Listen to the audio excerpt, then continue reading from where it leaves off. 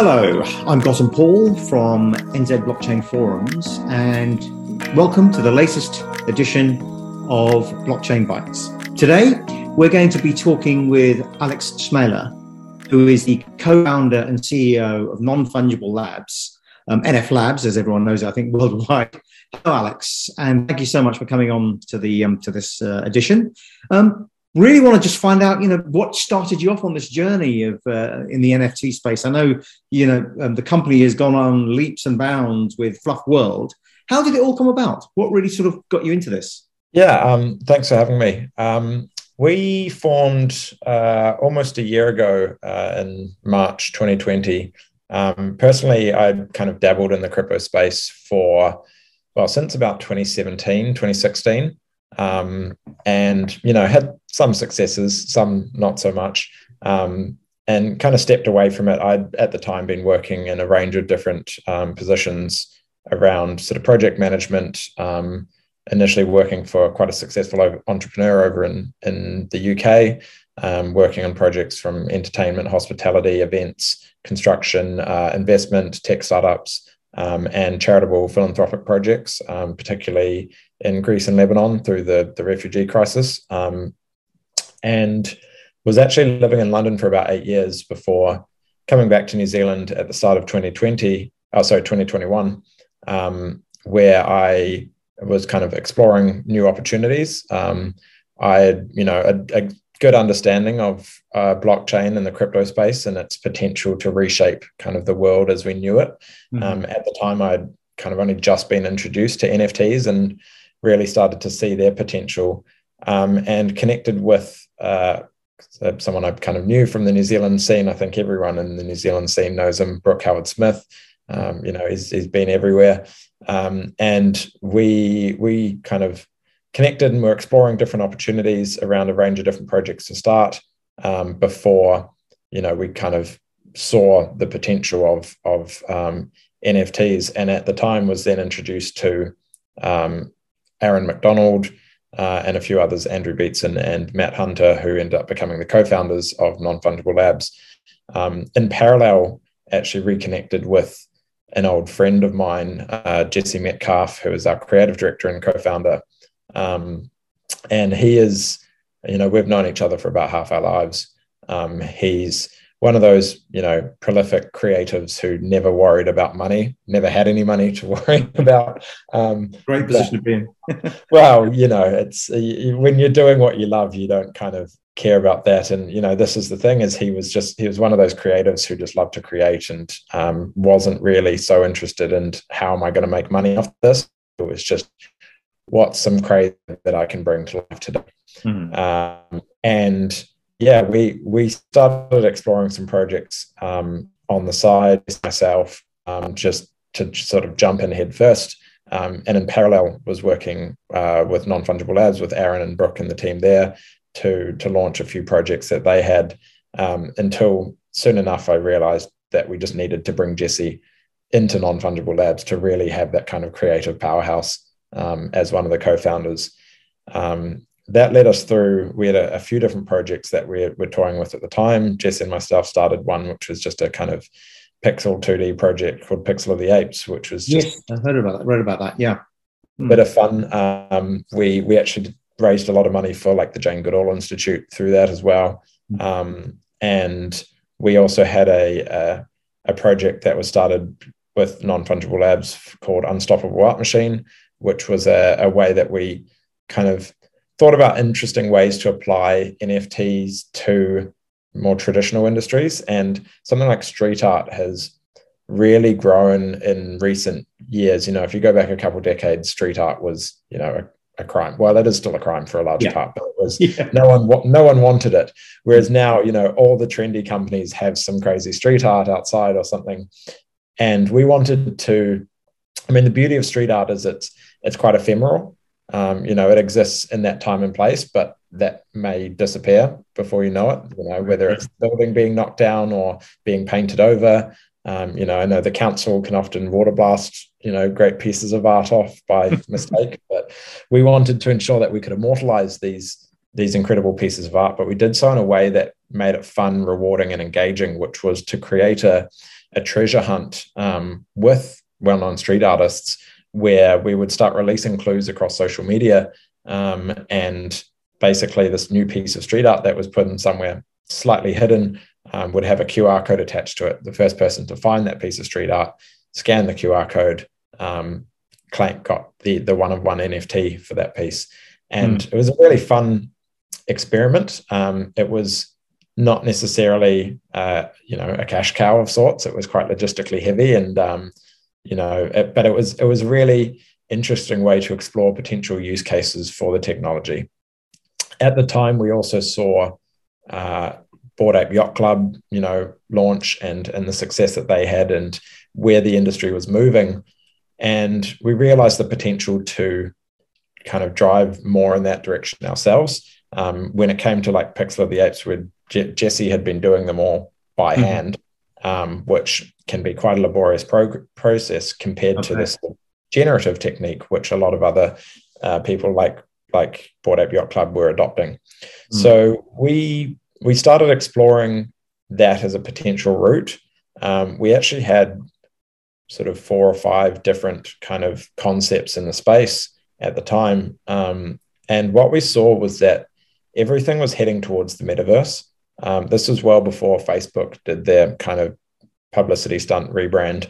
And we saw this was heading down this path, but to us, it didn't make sense to be 2D if you're going to be metaverse focused, because, unless you're sitting on a wall, like nothing's going to be 2D in the metaverse.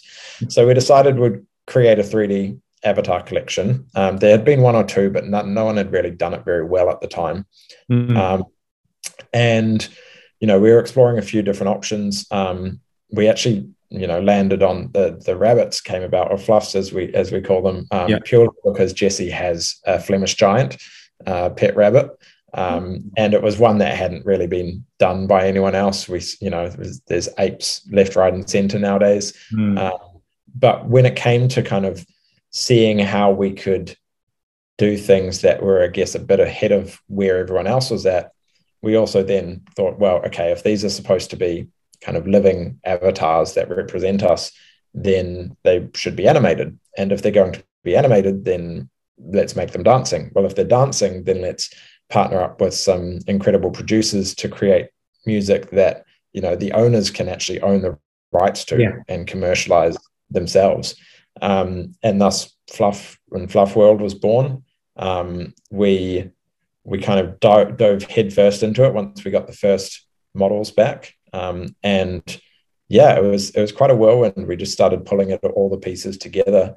It was very much, whenever we were looking at new opportunities or new things that we could do to drive the project forward, the answer was pretty much always yes.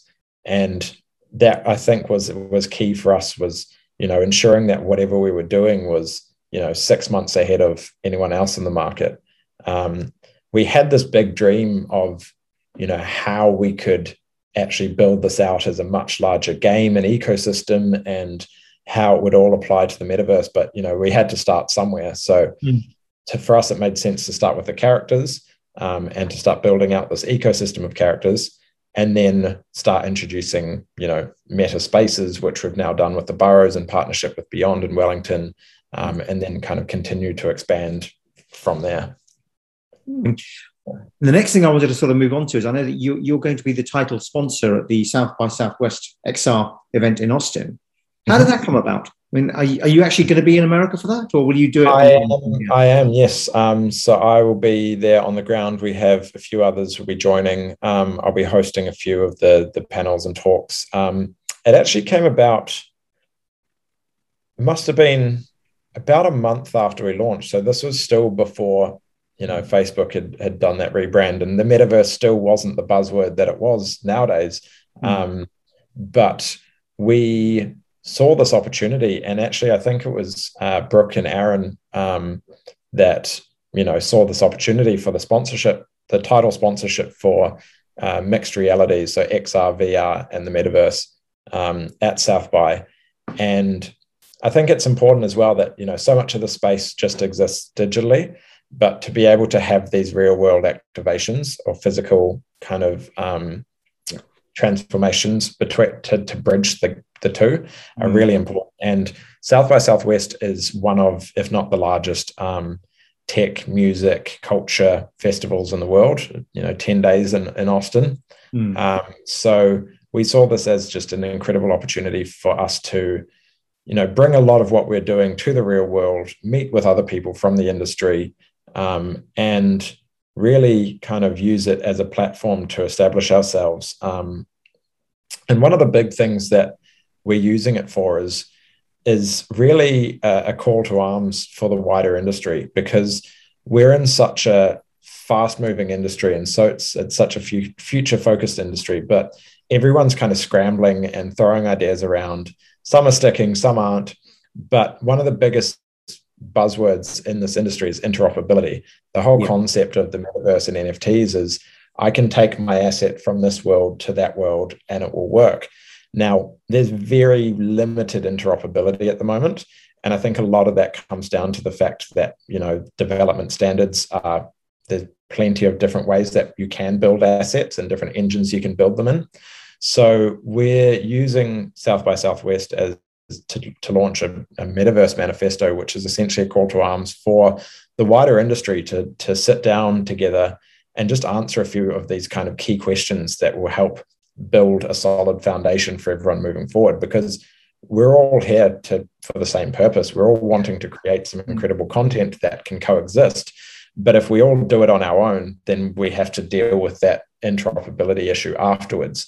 Whereas, we've identified a number of issues around not just interoperability, but security, moderation, communication. There's a whole wealth of kind of new governance procedures that need to be put in place for this new world that we're building. So let's get these experts, let's get the wider industry down together, because, we can't dictate those answers. I'm certainly not smart enough to answer most of those questions. I can help write the question, but let's bring the experts together and sit down at a table and just agree to some standards, so that when we do all start charging forward with everything that we're building, we know that it'll actually work together. And I think that's one of the most exciting things about South by Southwest, is this opportunity to build something that will help the wider industry as a whole come together and work towards a platform that will allow for mass adoption. Because the current system right now is, it's quite expensive, and we need to build in ways that allow for anyone to be able to kind of engage with this industry. I hate to say this, Alex, but I remember this 30 years ago when www was, everyone was like, oh, what does that mean? And it was all about interoperability. It was all about creating this whole new world of people being able to do things together at one time in one place. And blockchain, obviously, the whole reason and raison d'etre behind that was to get rid of all the idea of having closed proprietarial platforms. Do you think we're finally reaching that stage now where it is going to, because there's been lots of talk about, there's been subject to fraud and, you've got the criminals jumping on the bandwagon. But yeah, I mean, a lot of that's a bit of a red herring, I think, or a straw man argument, in the sense that, all of these often things that are levied against blockchain and crypto as a whole as, it's a platform for criminals or for hate speech or whatever, like, that's just purely reflective of society as a whole. I don't think there's anything to, in fact, for a large part, a lot of cryptocurrency is incredibly transparent. So you can't, unless you're using specific protocols to hide, which you can do that sort of stuff in more Web 2 environments anyway.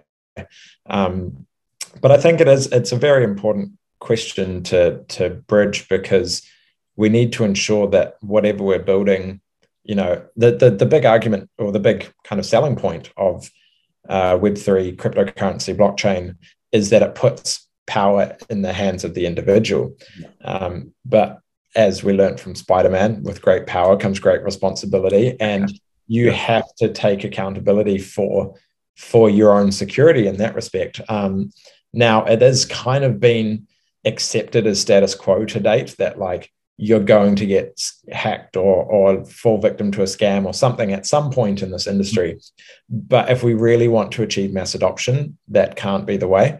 And it falls into sort of two categories. Because look, if my wallet gets compromised, and that's only ever going to happen because I compromised it unknowingly, of course, but because I clicked on something that I shouldn't have, I can't call the bank and say, "Hey, get me my money back." It's just not how blockchain works. Whereas if it's so there's kind of two grounds to this. One is education, which is incredibly important. We need to educate people at every point of the way how this industry works. It's one of the most important things that we say to people in our community is, if you're bringing people into this industry, don't just teach them how to set up a wallet and how to go onto OpenSea and buy an NFT. Teach them all of the pitfalls and security issues that, everyone else has experienced at some point. Because, as someone bringing them into this industry, in this community, you do have a certain kind of level of responsibility for educating them. The other side of that is the actual tech itself. Now, if we want to have true decentralization, then we can't have, that governing element that says, "Hey, no, you stole that, give it back." But there are definitely tools that we can apply on the front end that can mitigate these risks. And a big one, MetaMask is one of the most commonly used wallets, especially when it comes to the NFT space. A lot of what is done currently through MetaMask and these sorts of wallets is essentially blind signing. You don't actually know what it is that you're signing a lot of the time. And I always say this to people, like, if, so often a bunch of transactions will be queued and you just, okay, confirm them all. No. Reject them. Unless you know exactly what you're signing, you need to reject it. And there's definitely work that can, and I believe is being done on that front to actually provide more in-depth information as to what is going on with that signing process. Because say, for example, if you accidentally landed on a scam website and it looked, for all intents and purposes, legitimate, and you thought you were signing a legitimate transaction, but when that signature popped up, MetaMask said, actually, by the way, this will let them take all of the NFTs out of your wallet or clear out all of your cryptocurrency. That's something that you'd, take a second and review, and are you sure you want to sign this sort of thing? So there's still a lot that needs to be done. I think with any kind of groundbreaking technology, there's going to be teething issues. There's going to be points that we can only learn from the hard way. But I think this space is just filled with so many intelligent people that we'll figure out the answers.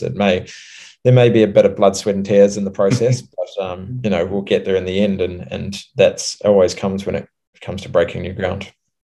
Thank you. I mean, it's great to hear about a New Zealand tech company doing something that's really making a change, making a difference. And I don't know if you read the sort of New Zealand tech story. Have just announced that they're going to be spending $1 million to promote the New Zealand tech story to the world. To just get the opportunities out there for all of us from here, but also to encourage more talent to come here, which is part of the next stage of the development, I guess, of this whole process in this industry. Yeah, definitely. And I'm quite proud in terms of not just what we've managed to achieve in our wider ecosystem between us and, Altered State Machine, who are just doing some incredible work when it comes to artificial intelligence ownership and AI and NFTs. Also some of our wider partnerships with the likes of Beyond. But I mean, in New Zealand as a whole is really kind of, as always, punching above its weight when it comes to the space. We have a number of other key platforms from New Zealand, from crypto voxels to ENS domains to Vivi. They're one of the kind of, the leaders when it comes to really high caliber character collectibles from some of the most well-established brands in the world, Marvel, DC, Disney, etc. I think New Zealand really has the potential to become a kind of global Silicon Valley. I think there's work that needs to be done sort of on the infrastructure level and on the government level as well to support that. But in general, I'm very proud of kind of what we've managed to achieve so far, and I don't think we'll be slowing down anytime soon. Alex, I just have one final question. I mean, you've been phenomenally successful with Fluff World, and you've managed to reach an audience way beyond sort of our borders. Who exactly is this audience? What kind of people are you looking to attract, and what exactly are you trying to fulfill within this space? Well, I think, our audience themselves, it's very global. We do obviously have a strong base in New Zealand, and I think a lot of that just comes from the sort of Kiwi pride of, just through our wider networks. We've been very kind of key from the start. We never wanted to take a traditional kind of influencer marketing route. So many people in the space will, pay an influencer to shill their project. And all that really does is benefit people that are there just to flip it for a quick profit. It doesn't add any long-term value to the community. So we were just entirely against that process. So we took a very organic approach to how we grew our community. And yes, we had, incredible volume in the first few days. That dropped off quite quickly, and it kind of leveled out until which was great for us, because it really shook out all of those people that were just there to flip for a quick profit, and it allowed us the time to build a very strong community. We worked really hard because the crypto and NFT space as a whole can be quite male driven and toxic at times, and that's something that we really needed to buck the trend on. I think just in terms of the characters themselves, they are kind of, more accessible, more friendly. They attract a more diverse audience. And I think we have probably about 30 to 40% females in our community, which is higher than most other projects. Yeah. Very and good. That was, I think, the characters themselves played a big part in that, but also just the general community culture that we helped drive. We worked really hard in the early days to set this culture in place, to make sure that, anyone could jump into our Discord and engage with us in a way that was, no one was ever kind of shot down for asking a question. It was very welcoming. You'd even have people come in from other projects trying to kind of badmouth us, and everyone would be like, whoa, like, come and hang with us. Like, let's just chat and have some fun or what. So I'm very proud of that side of things, and just the way that we managed to grow the community on that standpoint.